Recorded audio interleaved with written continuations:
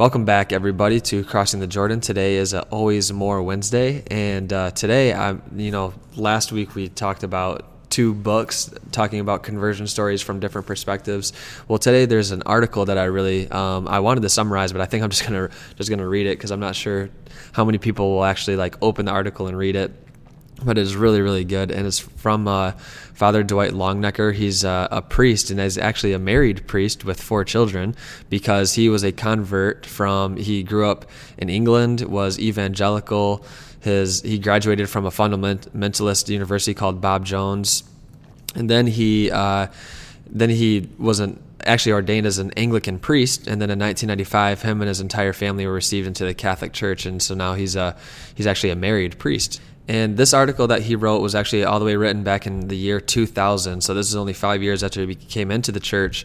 And it's called The Consistency of Catholicism. And what he shows is that there is a direct link into your theology on Christology, ecclesiology, and sacrament theology. So he means that there's a connection between the person of Jesus Christ, a connection between the church, and a connection between the Eucharist. If you have your theology wrong on one of them, then you apply it to the other ones and you fall directly into heresy that has been dealt with by the church for 2,000 years because the church is the pillar and bulwark of truth. So let's just begin.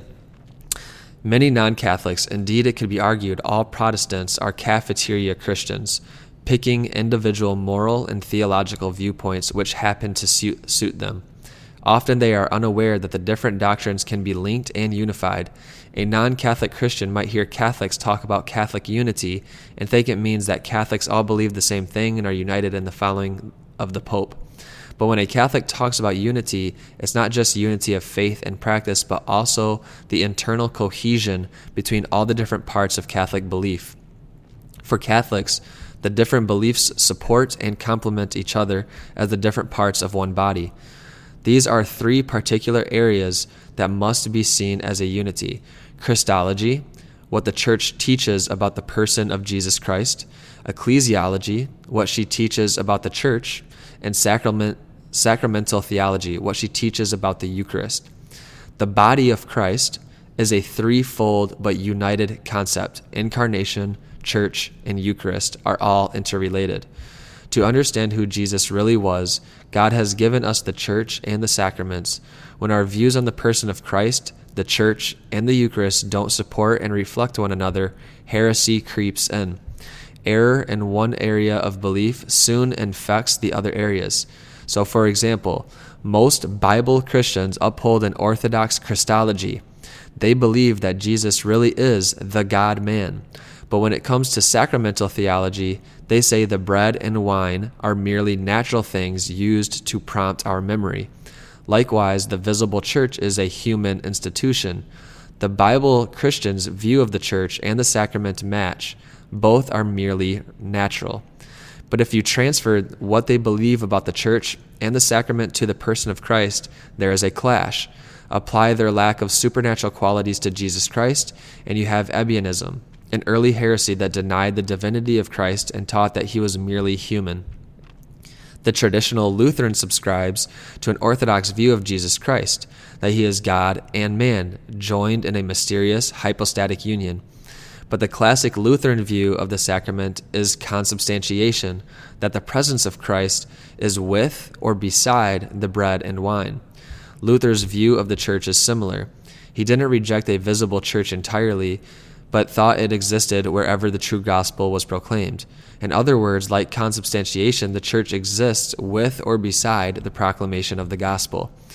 But use consubstantiation to explain the person of Christ, and you end up in a heresy called Nestorianism. Nestorians taught that the divine and human in Jesus remained separate, the divine Christ only coming beside or with the human Jesus. Another non-Catholic view of the Eucharist is expressed as real presence. This mostly Anglican view seems very close to Catholic teaching. Real presence is the position that the bread and wine are vehicles for a real spiritual presence of Christ. The bread and wine are not substantially transformed, but they become channels for the real presence of Christ. Likewise, for many Anglicans, the church carries a real spiritual presence of Christ. The church is visible and identifiable, but the presence of Christ is never more than spiritual. The institution of the church is still only a human institution. But once again, if you use their ecclesiology and sacramental theology to explain the nature of Christ, you end up with the Christological heresy. This time is Apollinarianism. Apollinarius taught that Jesus Christ was human, but the divine Logos replaced his human spirit. In other words, Jesus Christ was a vehicle for divinity. A fourth view on the sacraments in the church is called receptionism. Many Anglicans and Lutherans, as well as Methodists and Presbyterians, hold receptionism. According to receptionism, the bread and wine become the body and blood of Christ only to those who receive them faithfully. Likewise, the church consists of all true believers who are gathered together in Christ's name at a particular place and time. Receptionism is subjective and open-ended, and it is very popular today among Protestants. But when it is applied to Christology, another heresy is revealed: adoptionism, the view that Jesus took on or adopted divinity as and when it was needed. A final view on the Eucharist and the Church is also popular among both Catholics and Protestants. Confused and disturbed by theological wrangling, they refuse to define what they really believe about the Church or the sacraments. So they say, I accept that the Church is the body of Christ and that the bread and wine are a sharing in the body of Christ. But what that really means, I'm not sure. I don't want to go any further than the Scriptures do. But when this form of well-meaning agnosticism is applied to Christology, we find another heresy. This time it is the Homoian heresy. When the Church of the 3rd century was debating the nature of Christ, the Homoians were those Christians who tried to avoid conflicting by saying no more than, the Son is like the Father according to the Scriptures. In each one of these 5 views, the ecclesiology and sacramental theology parallel each other, but they are not integrated with the professed Orthodox Christology.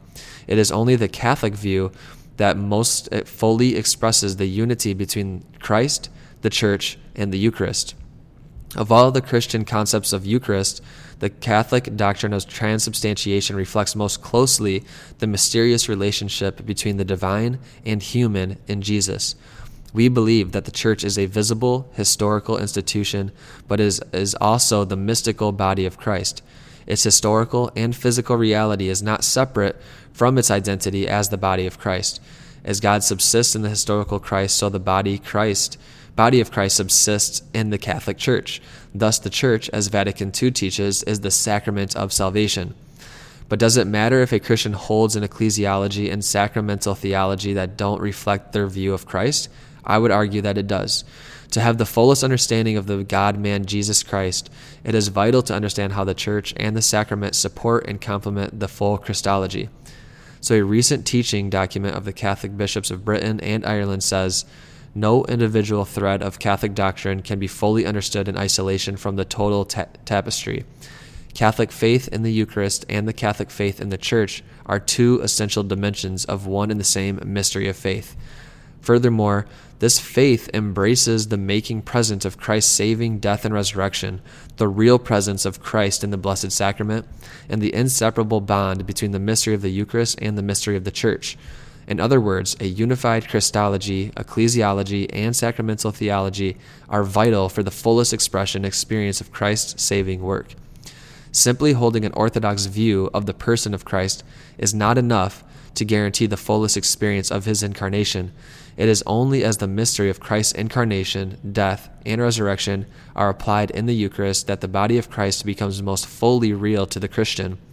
Only as we affirm his real and substantial presence in the Eucharist can we fully affirm God's real and substantial union with Jesus in the incarnation. Similarly, only as one experiences Christ's presence in the Church can one enter into the fullest understanding of Christ's incarnation in the world.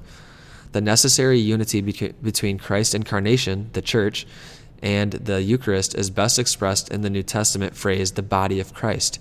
Jesus first referred to the bread as his body at the Last Supper.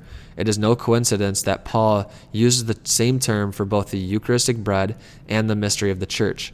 Paul echoes Jesus when he says the believer must discern Christ's body in the bread of Christ, in the bread of the Eucharist. He also refers to the Church as the body of Christ. When he does so in 1 Corinthians 12, it might seem that he is only using this as an analogy to explain how Christians must all live in harmony. But in Ephesians 1:22 through 23, Paul says that God has appointed Christ head over all things for the church, which is his body. He says the church is the fullness of him who fills everything in every way. Then in Ephesians 5:29-31, Paul calls the church the bride of Christ. Just as in marriage, man and wife become one flesh, so Christ is one in a mystical union with the church. The summary of Paul's understanding of the term body of Christ occurs in 1 Corinthians 10:16-17, where it says, "Is not the cup of thanksgiving which we bless a sharing in the blood of Christ? And is not the bread we break a sharing in the body of Christ? Because there is one bread, we who are many are one body, for we are all partake of the one bread." So Paul teaches that full unity with Christ is intimately linked with sharing the one bread of his body, and union with the one bread of his body is also linked with a full communion with his body, the church. Beyond Paul's words, there are four main scripture pictures that convey the mystical and integral unity between Jesus Christ, the Eucharist, and the church. The first picture is the Last Supper. Here, Christ establishes the Eucharist in union with the apostles.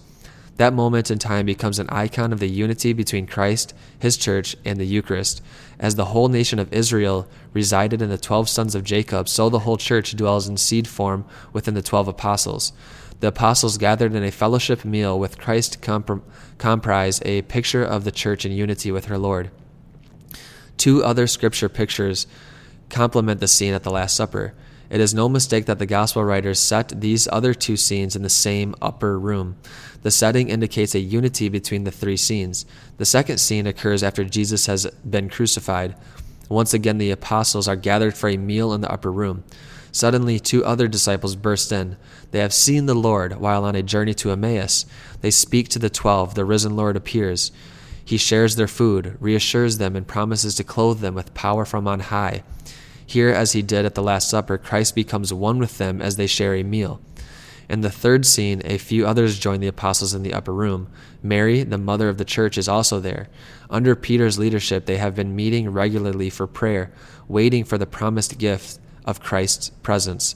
Suddenly, there is a rushing wind and tongues of flame descend, filling the apostles with Christ's power to preach the gospel. The church is established, and we are told that the new Christians all devoted themselves to the apostles' teaching, to the breaking of the bread, and to prayer. In all three upper room stories, the infant church makes Christ's presence real through the fellowship meal celebrated in unity. In each picture, a different element of this threefold mystery of Christ's body is emphasized. In the first, on the eve of his passion, the emphasis is on the unity between Christ's body and blood and the bread and wine. In the second, the emphasis is scriptural and sacramental. It focuses on the risen Lord's presence through the scripture and in the breaking of the bread. In the third, the focus is on the unity between Christ and his body, the church. A fourth scripture picture confirms and validates the mystical interpretation of the first three scripture pictures. In the book of Revelation, we see the marriage banquet of the Lamb in heaven. In the center of the worshiping multitude is the Lamb looking as if it had been slain. On thrones around the Passover lamb sit the 24 elders, the 12 apostles as Christ promised in Matthew 19:28, along with the 12 patriarchs of Israel, Revelation 4:4 and 5 and 6. Together they stand for the whole people of God. Then the multitude of angels and saints and every creature in heaven and on earth falls down before the Lamb, singing, "To him sits on the throne and to the Lamb be praise and honor, glory and power forever and ever."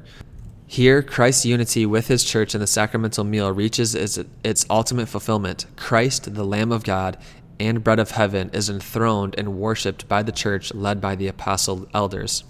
Perhaps it seems like this insistence on a unified Christology, ecclesiology, and sacramental theology is theological nitpicking. It might seem like we Catholics are focusing on division when we ought to be concentrating on getting together with our fellow Christians.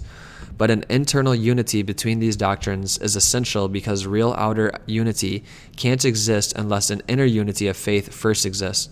Doctrines that are dissonant within themselves cannot be the unifying force for a harmonious body of believers.